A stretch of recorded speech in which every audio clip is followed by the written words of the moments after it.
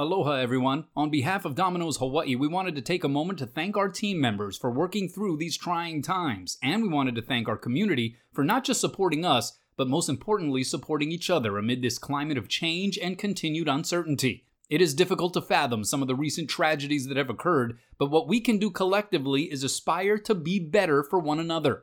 We don't want to disrupt this message by taking time to promote some meaningless special, all that can be found on our website or app. Instead, once again, mahalo for your strength and your character. And we look forward to our very special community here in Hawaii getting back to work and making the world a better place. And with that, let's talk sports.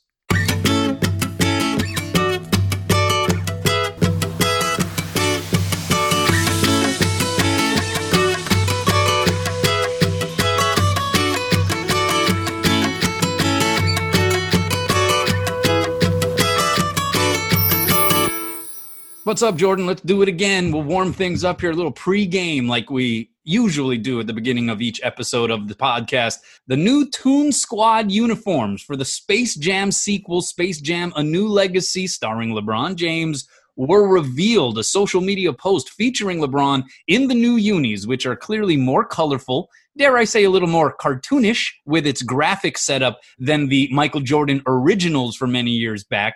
Which Toon Squad uniforms do you prefer? This is a hot topic right here.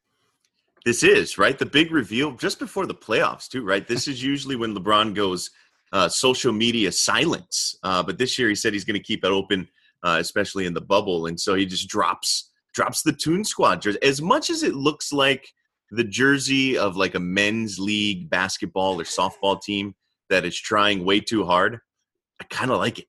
I like that there's more color. It looks pretty sleek from the front. I think it looks a little weird, like from the side profile, because it's got the giant, like the Looney Tunes circle is sort of off center and along the side of the torso. So I would imagine from different angles, it's probably going to look better or worse. But I kind of like it. I like it a little more than the original is clean. The original is classic. But I like that they're a little edgy. Yeah, I totally disagree. It was clearly the MJ uniforms are the better, more traditional uniforms, obviously.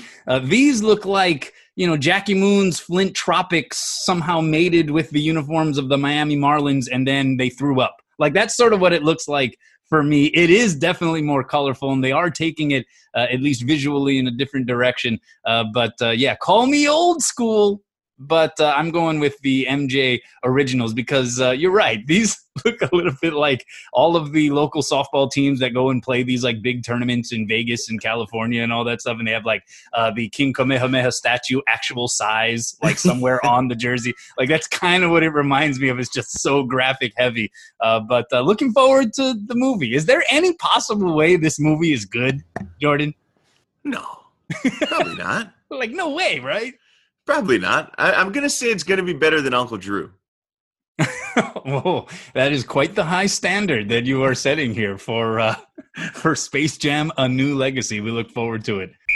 With that, we welcome you to another episode of the podcast, Let's Talk Sports with Kanoa Leahy and Jordan Helly. We like to get into Hawaii sports and beyond, and we like to feature guests. And in this episode, we got our buddy Parker McLaughlin. We go way back with him on the radio show. I go way back with him. He is the son of Chris McLaughlin, who worked with my father on television coverage of University of Hawaii volleyball for many years. I have the privilege of working alongside Chris these days, or at least pre-COVID days. And so Parker's going to join us. He's a professional golfer, a former winner on the PGA Tour. He is an instructor, and he is coming off of his debut with PGA Tour Live, their coverage online of the Wyndham Championship, which took place in North Carolina. And so he is breaking into the announcing game.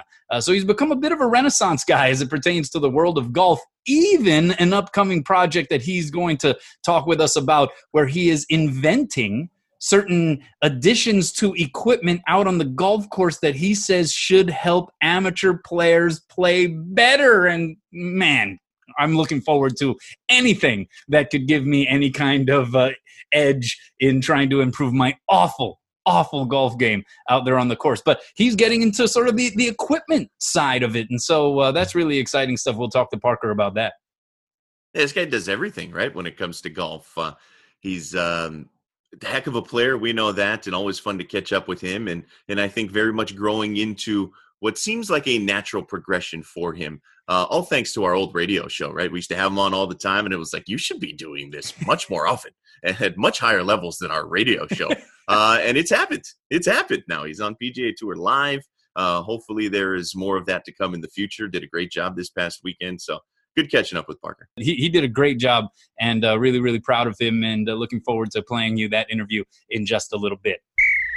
But with that, let's get to our game time. We have a host of topics that we want to try to fly through here, so we'll try to keep the pace going. Jon Gruden, head coach for the Las Vegas Raiders, has been publicly raving about his new quarterback, backup, at least as it currently stands, Marcus Mariota, who came over from the Tennessee Titans. He called him a dazzling playmaker, says that some of what he saw in terms of his ability to extend plays, his ability to run with the football. Again, dazzling was his word. Do we need to read any further into these comments? Do we start considering there to be any chance that Marcus Mariota actually is picked as the starter to open this upcoming, fingers crossed, NFL season over Derek Carr? I still think it's less than 50-50 for him. I still think it's a little bit of a long shot. We know Gruden loves Mariota, right? From the Gruden quarterback camp days when he was coming out of Oregon, he has always been very complimentary of Marcus. And I think Marcus brings a skill set that Jon Gruden covets, that he wants to work with. And I think that is something that we could see. I think the one thing that's going to hurt is the fact that there's no preseason. There's no opportunity for Marcus to go out there and showcase what he is picking up. Obviously, they're going to have some inter-squad type stuff, but it's not live, right? It's not quite live in a real game. They can't really do the scrimmages or anything like that. So he's not going to have the opportunity to go out with his guys, whether it's in the second unit, whether probably at points we're going to be with the first unit in a normal preseason, and really showcase, right, what he's picking up, what he's learned with Gruden in that offense. So I think that's going to hurt a little bit. And we'll see how Derek Carr performs, right? He's going to be pushed a little bit by Marcus, but I do think the lack of a preseason probably decreases the odds of Marcus being the opening week starter. Yeah, I agree with that. But I think what's interesting about this is you don't or haven't much heard Jon Gruden saying these kinds of things about Derek Carr, right? When's the last time you heard Jon Gruden call Derek Carr a dazzling playmaker? And I get it. I think Gruden's talking a little bit more about Marcus Mariota's ability to make the unorthodox play, which is something that has been a part of him since he was playing back in high school at St. Louis. But I think that's interesting to me, is just how that frames this quarterback competition. I'm with you. I'm not sure if there's going to be enough in the way of game-like reps to convince Jon Gruden that it is justifiable, certainly from the public perspective, management perspective, to replace Derek Carr as the starter to open the season. But I do think that it puts things into a certain framework where you can easily see if things do not flow smoothly with Derek Carr behind center early on, it could be a quick hook and a quick turn to Marcus Mariota, and maybe even like we saw, at least to a degree with Tennessee last season, working Marcus in for a certain amount of snaps and reps as a weapon offensively. Interesting stuff certainly coming out of the early NFL training camp. Let's move over to the NBA. It's playoff time. In fact, as we record this, we are getting into day 2 of the wall-to-wall NBA playoff coverage on TV. It's kind of like watching the NCAA tournament. So it has been a lot of fun, certainly for me, but you have a lot of subplots here. Russell Westbrook coming back from injury for the Rockets. They're not sure when they can expect him to be back in action. The Utah Jazz down 2 starters for various reasons. You have the Dallas Mavericks pushing the Clippers to the limit, but Kristaps Porzingis in game 1 of that Western Conference series got ejected with 2 technical fouls, and Luka Doncic, even though he went for over 40, wasn't able to give the Mavs that game 1. So with all of that sort of out in the ether, who you got coming out of the West? Who you got coming out of the East here in these NBA playoffs? Yeah, I'm still going to stick with the Lakers out of the West. That was my pick to win it all. So I got to have them coming out of the West, right? And then the East becomes so intriguing.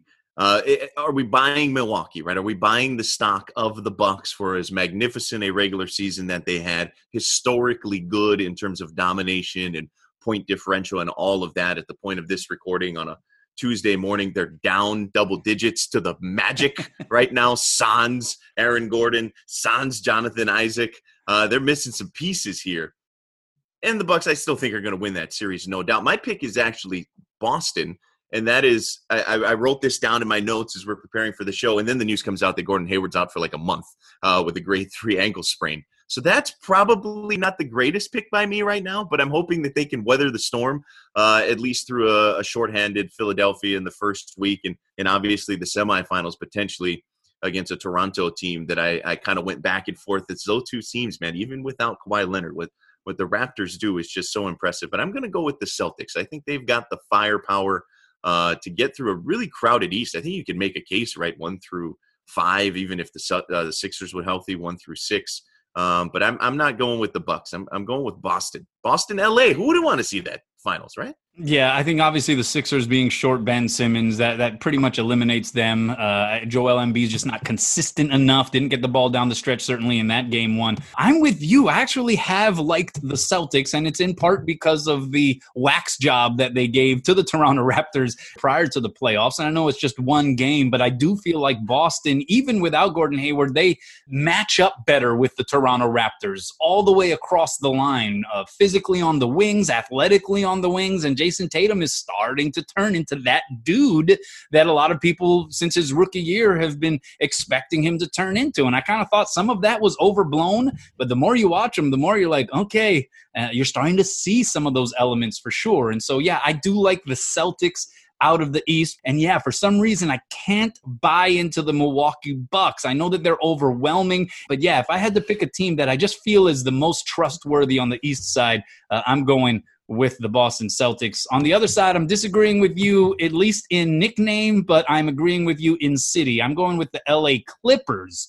to come out of the Western Conference. I just think that they are the deeper team, but then they're two-headed monster, right? With Kawhi Leonard being the 1A and Paul George being the 1B. That is a 1-2 punch combo that I think when it's all on the line, down the stretch of games, money time, I just think those two guys are really, really reliable in those situations. They are interchangeable defensively. I think that that's just going to push them over the top.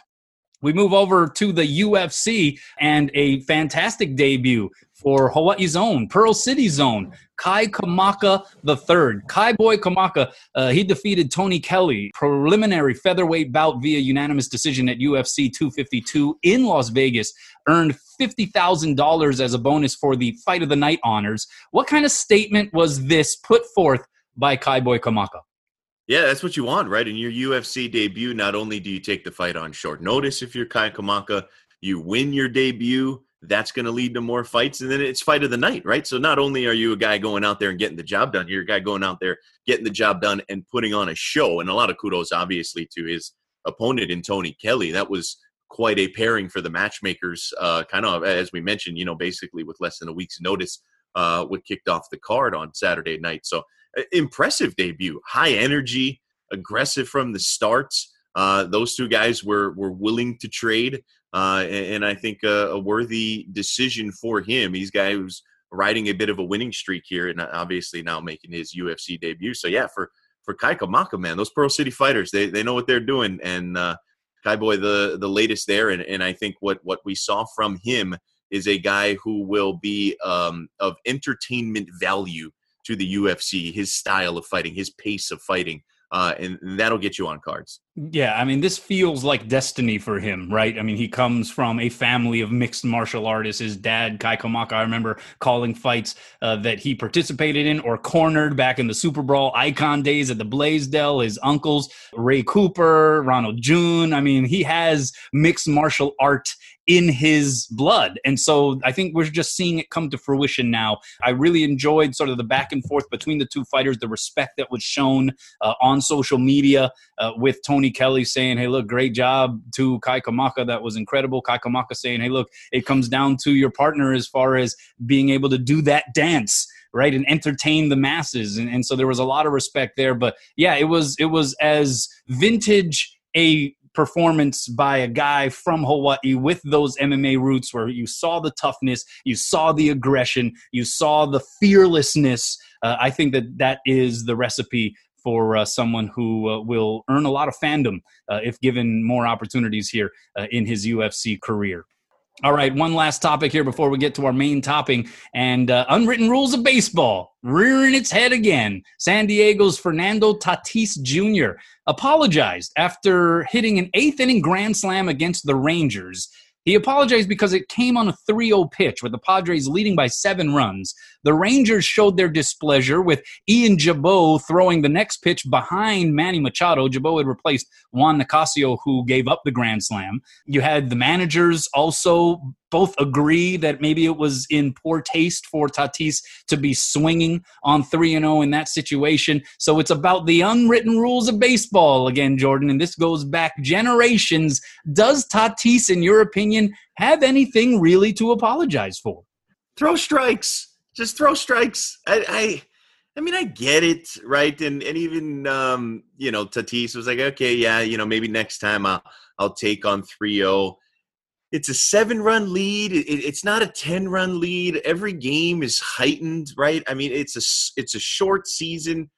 Teams have made up those kind of deficits in the past. It's not a done deal. They were in control of the game. Absolutely. It was definitely done after he yanked that one out of the park. But it's just one of those situations where it's like, I'm supposed to take it easy on you because you can't do your job.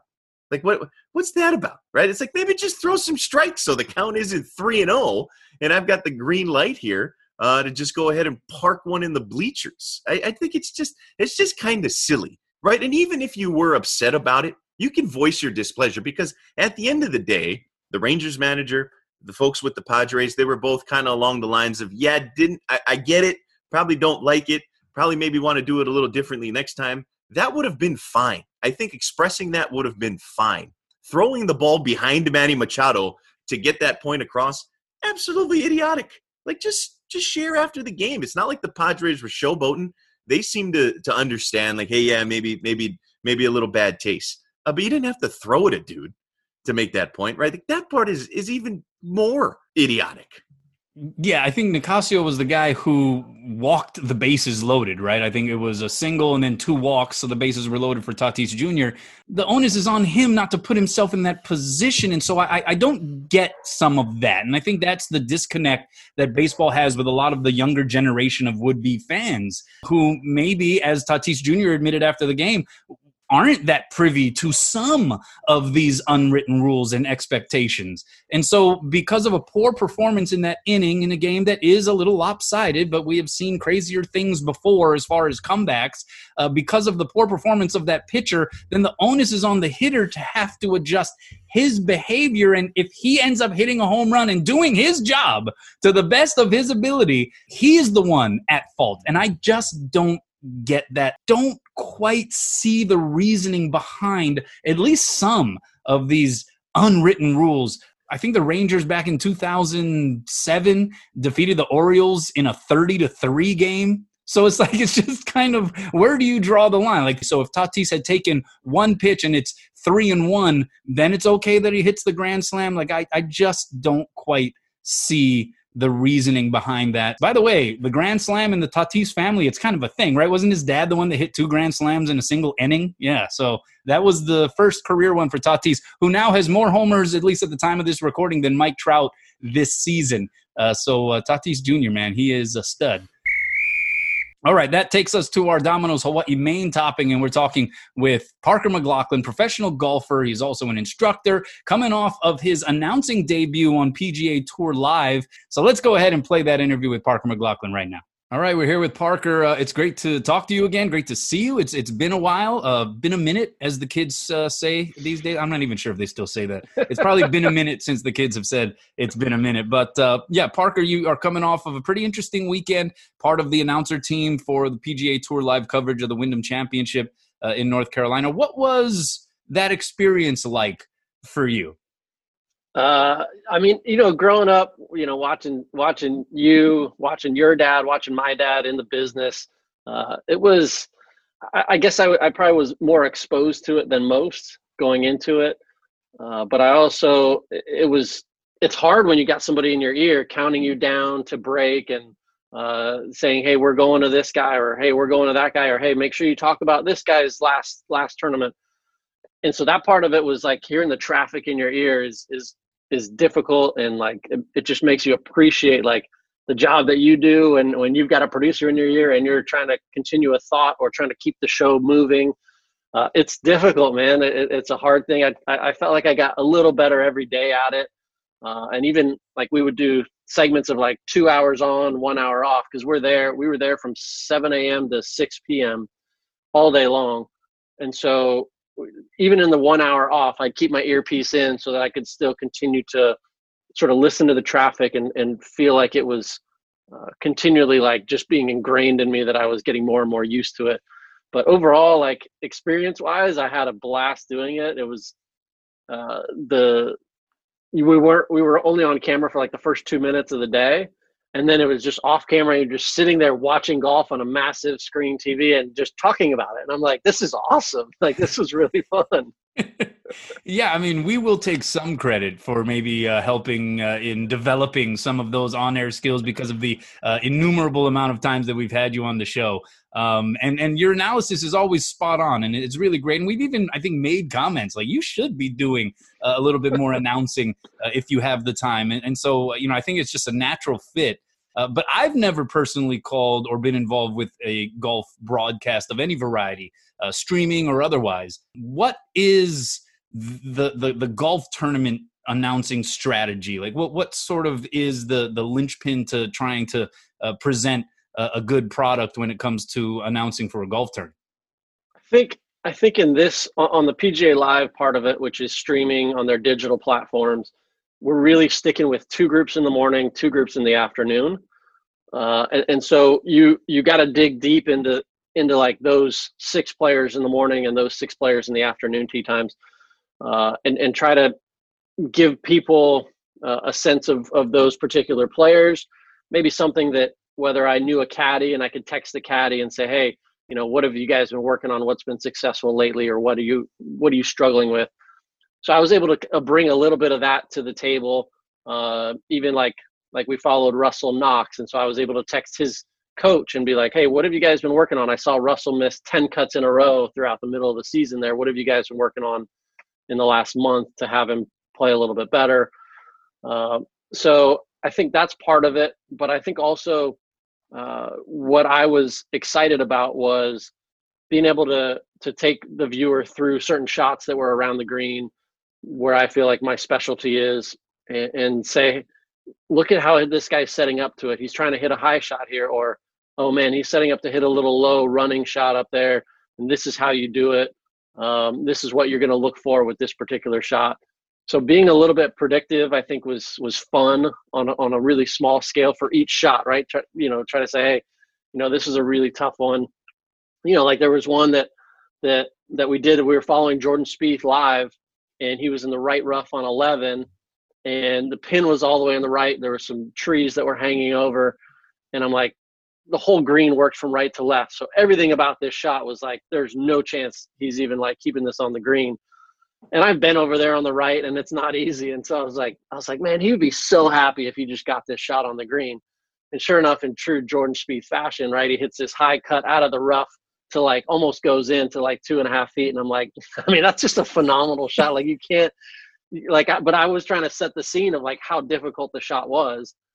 And I wasn't like disappointed that I was proved wrong. I was just more like, dude, this just shows you how great Jordan Spieth is and how creative and special of a talent he is to be able to pull off a shot, because everything about that shot said there's no way he can even, get this on the green. Well, you did a phenomenal job. I really enjoyed it. And, I think what you've had a gift for is not just the analysis of golf. I think most golfers, because it is such a meticulous sport, they have that ability to really sort of get into the granular aspects of the game. But it's a whole other thing altogether to be able to communicate that. So where does that come from for you? Is that just something that, maybe inherited a little bit from mom and pops, or where would you give the credit to? Yeah, I'd say a lot of it is from my dad, just being around it. He's such a great communicator, whether it was through coaching, whether it's through some of the sports psychology stuff that he's been doing and team building stuff he's been doing for so many years. and also the TV announcing. You know, he is, I mean, been doing it for 40 years, right? And I've been able to watch it, and maybe I didn't necessarily always pick up on it, but it just sort of like rubs off on you when you're not around it that much. But I'd say sort of maybe the other half of it is I've been so fortunate to spend time with Paul Azinger over the last 7-8 years, and he's one of the best communicators out there. He obviously just got the job with NBC, being the lead analyst there for the last 2 years now, and so you know, being around him and spending a ton of time with him, understanding how he communicates the short game, how he communicates, you know, all that type of stuff. I mean, for me, he is one of the greatest at communicating, like, how players think and how players feel, and then how a player is going to execute a certain shot. And so that would be sort of my formula as to where I got from being a guy that is maybe just a golfer to then someone who's like deep into the golf to then being able to analyze it and express it and communicate it in a receivable and understandable fashion. Yeah, Zinger, another guy that's pretty good around the greens, like you, I would say, Parker. You mentioned before we started recording here, you know, you've given a lot of lessons as well over the course of your sort of golf existence. Does that play into it as you start breaking things down from a broadcaster standpoint? I mean, you're kind of used to picking apart swings and all those kinds of things. And then does that carry over a little bit? Absolutely. Yeah. I mean, I think a good instructor is always somebody that can communicate and can deliver the same thing in like 3 or 4 different ways. So, you know, like if a golf coach is trying to tell you, hey, you gotta get a little more width at the top of your swing, maybe you feeling width isn't working for you. So, but the golf coach still wants you to get that width. He's got to figure out another way of saying, you know, hey, we want it a little bit wider. It's like, maybe, hey, feel your wrist be a little bit more that way, or maybe feel a little bit more of a turn and not quite as much of a wrist set. So he's got to figure out a few different ways to communicate the same thing that he wants to get accomplished. And so I think through teaching a bunch of amateurs and different tour players, you know, you're trying to, once you assess the problem, you're trying to say the solution. And if it doesn't work in the first way, you've got to figure out a different way to say that solution. And then a third way, maybe a fourth way, if they're still not understanding it or not feeling it. So yeah, it really tests, like, it expands your communication skills, because your communication skills, you have to go different routes. Some people are visual, some people are feel players, some people like to hear it, right? And so you have to figure out different ways of doing that. And the same thing in a broadcast. You sort of have to, like I said, we were on for like 11 or 12 hours. You have to figure out different ways of saying the same thing over and over, right? So it's very similar. So that a lot of that stuff has given me preparation to do what I did last week. Did you find yourself watching and viewing the rounds a little differently than, say, hey, if it's just a casual Sunday and you're watching the event or whatever it is on TV versus being, you know, in front of those screens and breaking down each group? Did you find yourself watching things unfold a little differently? Yeah, I think that the host does a good job of sort of teeing up the analyst. I think that's one part of it. But yeah, I would, the week before I went, I was watching golf, which I normally don't really watch golf, to be honest with you guys. But I was watching golf and I had it on mute, and I was just sort of like, okay, well, what would I say leading up to this shot, or what would I say after this shot as an observation? And I think, you know, I was like, wow, this is going to be really hard. They're just showing shots of golf and I have to like talk about it. But then once you get there, you know, the producer sort of tees you up. Hey, we're going over to Jordan Spieth on 12. He's hitting his second shot out of the rough. And then so you're already figuring it out. And then the host will come in there and say, okay, we've got Jordan Spieth. He's missed another fairway. What do you know, what's going on off the tee, or how does this second shot look to you? So there's a lot, it's a lot, I thought it was a lot less difficult once you had sort of two people teeing you up to then talk about what you were going to talk about. I didn't have to carry the whole thing on my own. So yeah, in that regard, I thought it was a little bit easier than sort of what I was anticipating. But yeah, you're just sitting there watching in front of a big screen TV, just watching golf and like making your observations on it. I thought it was pretty darn fun. That's interesting. You say you don't usually watch all that much golf necessarily in other weekends. What's the reason for that?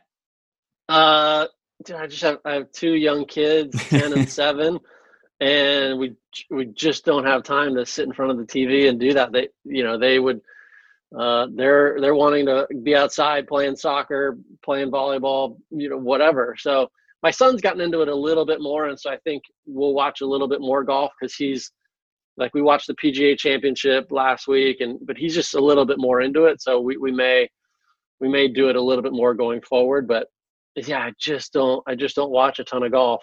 I'll see the highlights on, the social media platforms, and I'll follow the scores and see what's going on.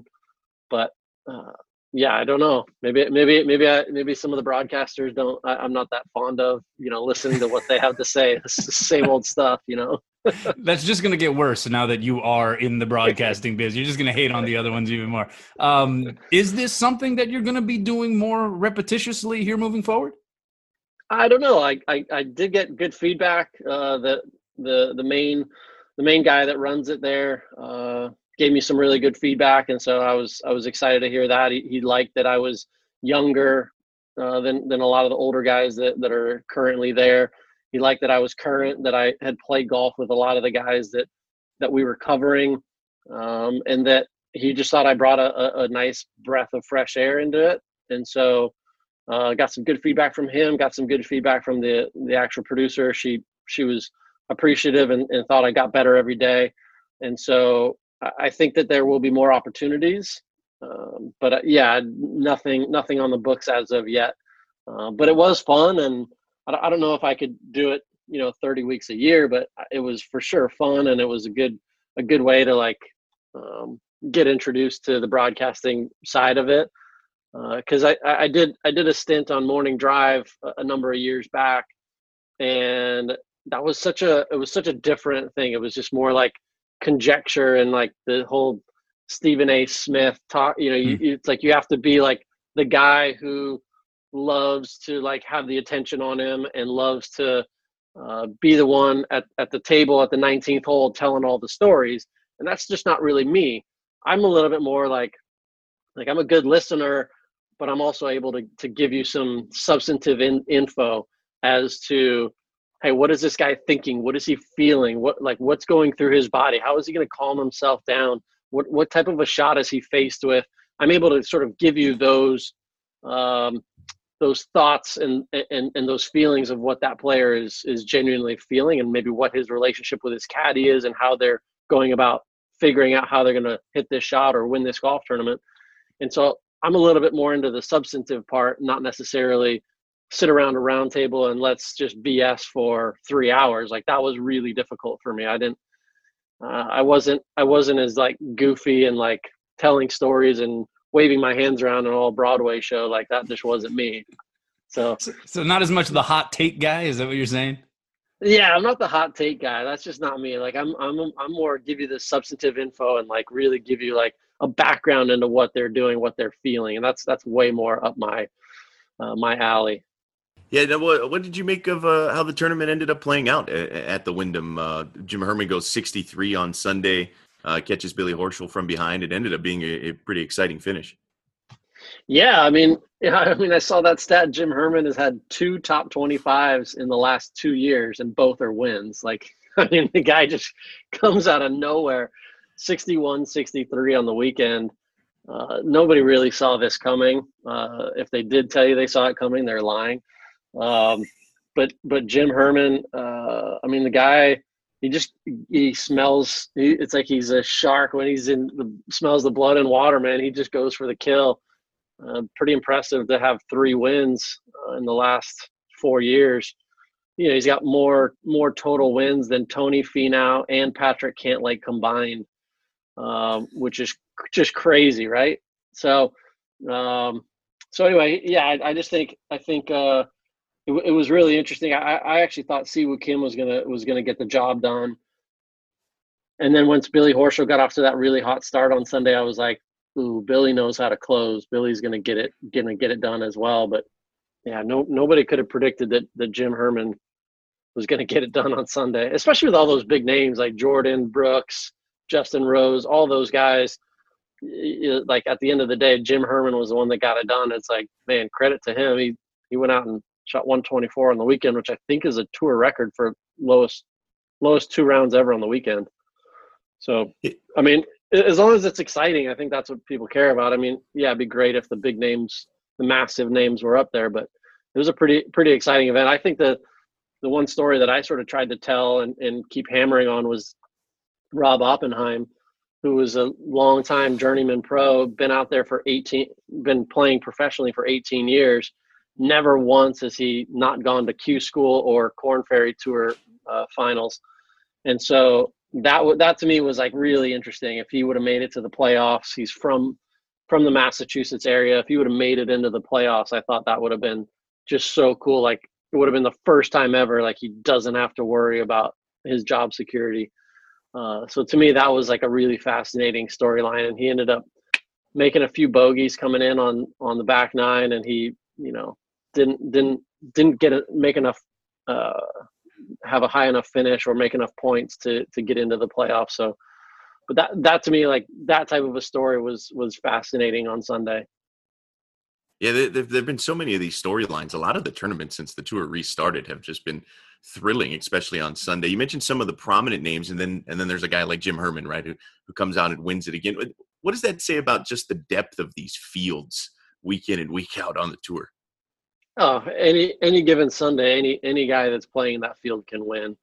The cream rises to the top, and we see the Colin Morikawas and Brooks Koepka, Justin Thomas. We see the cream rise to the top, but Brooks Koepka was in the field this week. Justin Rose, former number 1 in the world. Jordan Spieth, former number 1 in the world. There's a lot of really good, talented players that were in the field this week, and Jim Herman comes away with the trophy. It just goes to show you that the talent level is so deep. At the end of the day, it's just the guys that believe in themselves and believe they can get it done. Those are the guys that are the ones that are hoisting the trophy on Sunday, or at least in contention. So it's been fun. I mean, the depth of the fields are so incredible on tour nowadays. The game of golf is in a good spot. I think we had kind of touched on it before we started, but the golf in general, I think, is in a really good spot, not only professionally, but just in general. It's just more rounds are being played. Golf participation is up during this whole COVID, social distancing, get outside, can't go to gyms. So I think golf's in a really good spot. And I think that in the majors, in professional golf, I think that with Colin Morikawa winning, I mean, this guy is going to be a world beater for years to come. But he's a little like Jordan Spieth from a few years ago. I hope he doesn't go and chase that distance like Jordan did. Colin's not the longest player in the world, but he's very precise. I just hope he stays secure in what he's doing, because obviously it's working. I think he's up to 2nd in the world right now in the rankings after being a pro for 14 months, which is just unheard of. So I think golf's in a great spot, and it's fun to be in this industry right now. I mean, I remember when I was a senior in high school, it was like, dude, you would not even mention to people, like your friends or girls that you were interested in, that you were like a golfer, because people just laugh at you, right? You're on the golf team. What, we even have a golf team? What, you guys like same people on the golf team and the bowling team, or like, are you guys, and and now like, it's like golf, it's such a proud thing. Like everybody loves golf, and Tiger made it so cool. And now it's just, participation is way up, over 50% up from everything that I've read and people that I've talked to that are running golf courses. Just everybody's out playing golf. And so it's just fun. It's fun to be a part of golf now as it's sort of coming into vogue and becoming really popular among the masses. I think part of that too is, it's always led by the personalities that are the most notable and the ones on tour. So obviously when Tiger blew up, there was an explosion of interest. And now you see you talk about sort of the coolness of golf. You see a guy like Brooks Koepka who has, this Adonis-like physique, good-looking guy, could be a calendar model. You have these big dudes like Dustin Johnson. You have Bryson DeChambeau, who's about as quirky an individual as there is on the tour. How much does that feed into it, you think, the value of having these kinds of guys who maybe aren't too shy as far as talking a little bit of trash to each other directly or indirectly through the media, and even some of that stuff? How much does that feed into it, you think? A ton. That means everything. I was looking at the NBA calendar and who people were playing and whatnot, and you could probably argue, once LeBron maybe declines after this year, that Giannis would be probably the next guy, right? Giannis or Kawhi would probably be the next two best players. And you look at Giannis's schedule, where the NBA has put him, and he's not the most outgoing, gregarious, like huge personality. He's just a great player, right? But he's very reserved and stays within himself. The NBA has got him at like the 1:00 Eastern time games, and they're just like hiding him because he's not like the big personality. So personality means a ton, right? So you got LeBron playing in all the primetime games. It's the same thing with golf. Like, we need personalities. We need guys like Brooks and Patrick Reed, who are almost looked at as the villain, and those guys are needed, though. Like, we need those personalities, and to offset the guys that maybe aren't quite as gregarious. I mean, like Justin Thomas is awesome. Rory McIlroy is amazing as well. Like, both those, but it's like you're going to have more people probably talking about Brooks Koepka than Justin Thomas, just because Brooks Koepka is like, man, I don't even think golf is cool. I do other stuff, so he doesn't like looking at himself as like a golf nerd, but he's also there to talk trash on Bryson DeChambeau and throw shade at Dustin Johnson. And it's great. Like, I think it's amazing for interest in golf, and people write about it, they talk about it, and I hope he never changes. And he got a lot of heat for it last Saturday night of the major, 2 Saturday nights ago during the major there, when he was just like, yeah, what's Dustin Johnson got, like one major? Yeah, I'm not afraid of him. And it's like, he got lit up for it, but it was like, gosh, that's the right thing to say. Like, that's what he was thinking, and it's great. It's great TV, and it's great for people to read about and talk about, and half the people hate him, half the people love him. I just hope he never changes, because that kind of stuff can kind of bite you, like it did. It bit him on Sunday, and he shoots like 4 over and falls out of contention. But I just think it's you have to have personalities for a sport to be successful. You really do. We're talking with Parker McLachlin. You said you're not really the hot takey guy, but you said LeBron's going to drop off after this season. So that's about as hot a take as you could exhibit here on the podcast. What about your playing career? When can we look forward to maybe seeing you back out there, not in the announcer role, but in the player role? Yeah. So, the fall season, starts up right the week after the Tour Championship is over. So September is sort of when the PGA Tour fall season will get back started. There's between 11 and 13 events right now. We're still kind of waiting on the 2 events in Asia. China are a little bit uncertain at this particular time, but 13 events scheduled for the fall season, which is a lot. And hopefully there'll be some opportunities for me to get in there. The ones I'm looking at are sort of the October and early November area. And yeah, that's sort of when I would look to get back out there in a playing capacity. You've developed into this bit of a golf renaissance man. I mean, competitor, announcer, instructor, and then you were telling us about this project that you've been involved with, where you are actually now inventing in the realm of golf. Can you explain that to us? This is incredibly interesting. Yeah, so we all spent quarantine in different ways, right? And a lot of the people that I talk to, like, oh, I'm so bored in quarantine. I can't get through enough. There's not enough shows on Netflix for me to get through, right? And I'm like, I'm on the complete opposite spectrum. I was just in full creative mode, and it all sort of stemmed from, I've had a number of professional clients, from Anna Nordquist, Kevin Streelman, spent a little bit of time with Max Homa, probably 6 or 7 different Corn Ferry Tour players and probably 10 to 15 other mini tour players. So I've had a ton of experience with these high level players that I've helped sharpen up their short games. But on the other side of that, I've also probably given, in the last 9 months to 1 year, probably over 100 different lessons to amateurs. And the big gap that I saw was between the amateurs and the pros was in setup. And in particular, bunker shot setup, pitch shot setup, and a chip or a bump and run shot setup. And so between those 3 disciplines, I wanted to figure out how can I get my amateur player to look identical at setup to a tour player. As an amateur player, you're not expecting to hit it 360 like Bryson DeChambeau. But as an amateur player, you can look at setup the same way that Tiger Woods looks for a pitch shot or a bunker shot. There's nothing that separates you from Tiger in that realm. So I'm like, if I can figure out a way to give people a checkpoint as to how they can go from setting up like a normal amateur sets up, and now I can say, okay, well, a tour player sets up like this for their bunker shot, their pitch shot, and their bump and run shot. Now I can bridge that gap and be like, okay, I can give you something in your wedge to look down and check and be like, okay, for a pitch shot, boom, here I am. I'm set up in the perfect spot. For a bunker shot, okay, boom, here's my perfect setup. Here's what the tour player looks like. And so I went through a few different iterations of it, but finally got to a spot where I liked it. I hired a patent attorney. I went and filed for a patent.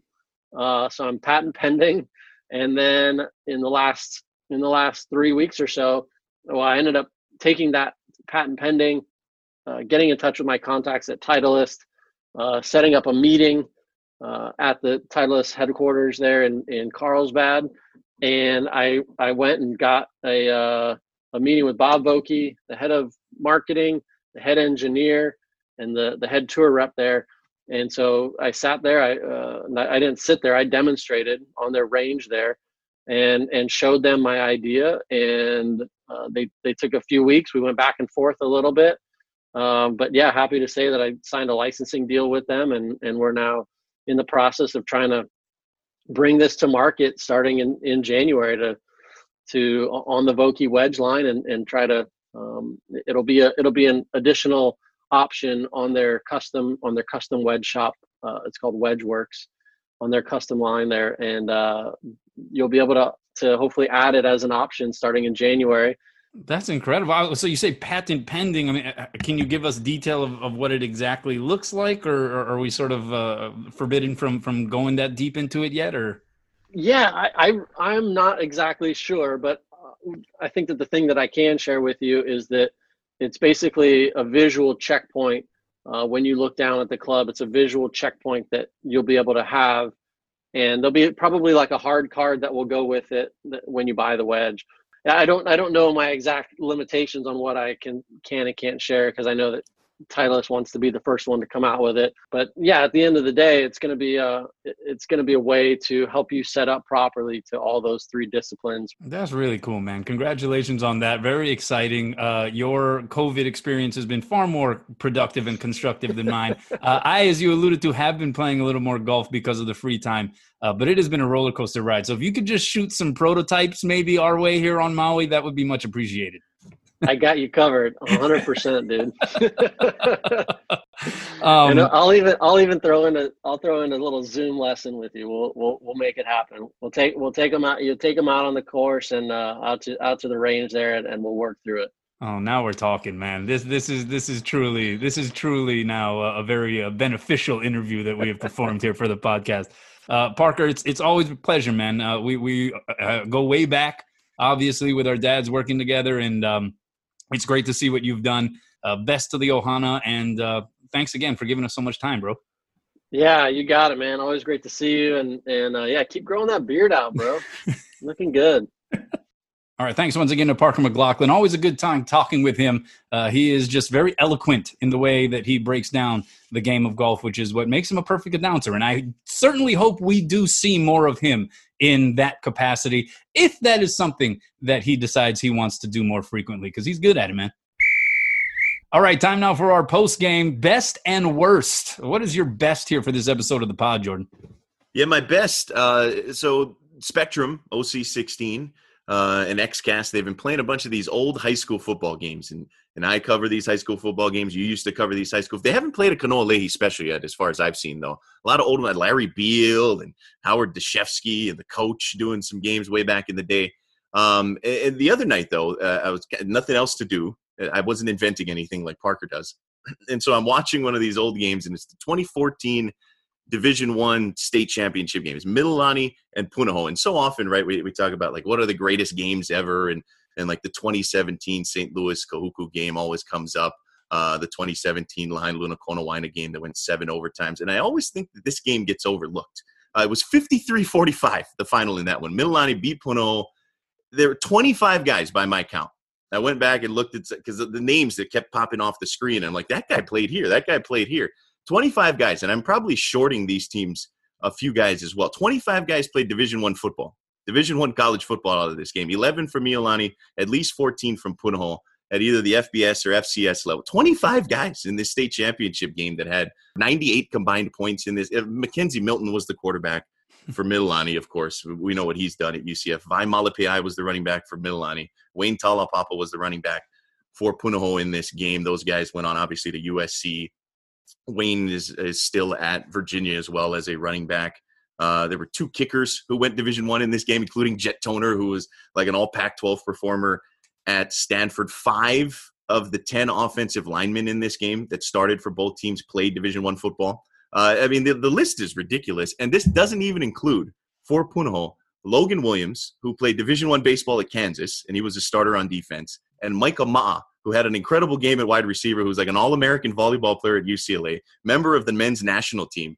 And he was arguably one of the best 5 football players on the field that night. And so I was kind of going through this, and I was like, wow, there are a lot of dudes who went on to do something after this football game.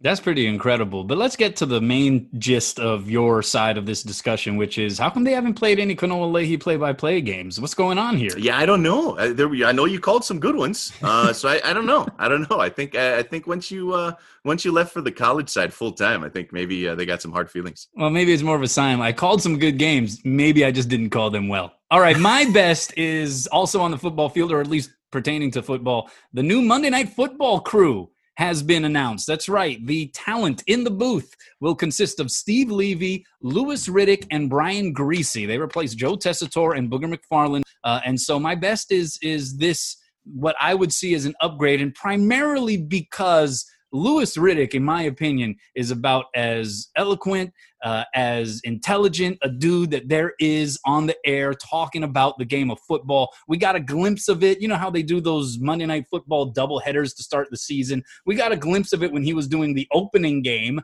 and I was just like, man, he should be part of the main Monday Night Football crew. Now he is. Let's give it a thumbs up on the upgrade.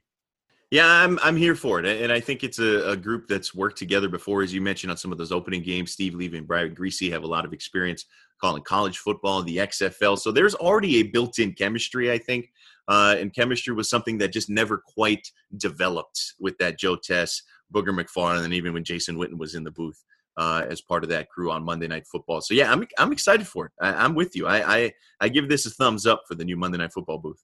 All right, we're going to move over to our worst. I'll start. The CFL, Canadian Football League, cancels its 2020 season, citing significant financial losses that would occur if the season were to be played amid the coronavirus pandemic. The league did pledge to return in 2021, but the reason this is my worst is because I'm a fan of the CFL. And there have been many players with Hawaii ties who have gone on to stardom as part of the CFL. I mean, Chad Owen, Solomon Elamimi, and Junior Ayu, that's just the very start of the list. And I always think about a guy like Jeff Reinbold, former DL coach, defensive line coach at UH during the 06-07 season, 2 of the more fruitful seasons in the history of University of Hawaii football. And he's been affiliated with the CFL for the vast majority of his coaching career.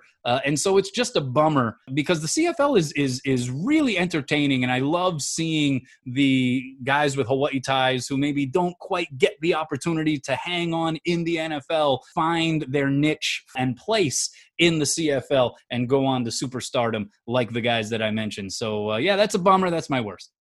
Yeah, I'm with you. I saw this news, thought a lot about those same guys. I mean, the history of that league, right? The Grey Cup is much older than the Super Bowl when it comes to championship games and all of the Hawaii connections. A lot of guys from smaller colleges make it up there. It's a wide open brand of football. So hopefully they'll bounce back in 2021. But, just kind of the reality of the times, everybody's up against it. Unless you got the hundreds of millions and billions of dollars like some of these American sports leagues, it's going to be hard to go ahead and play sports.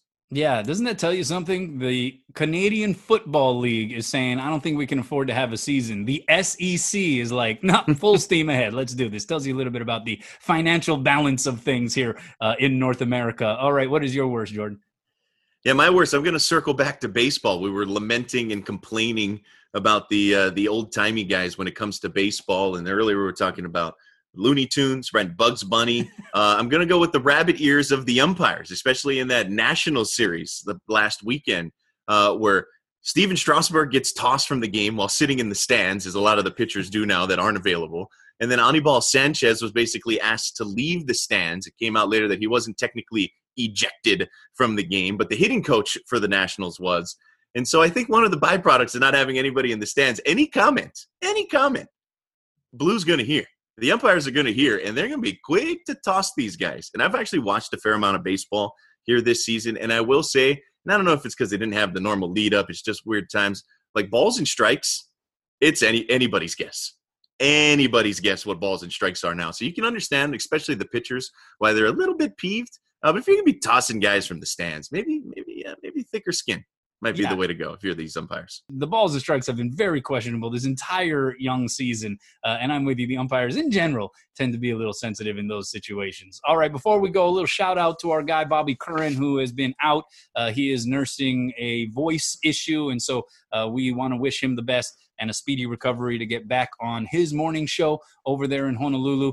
So get well, Bobby. We love you, man. Hit us up on Twitter at Kanoa Leahy, at Jordan Helly, or at TalkSports808 if you have any comments or feedback for our show. Once again, thanks to Parker McLaughlin for jumping on with us. Jordan, we'll talk again soon, bro. See you, man.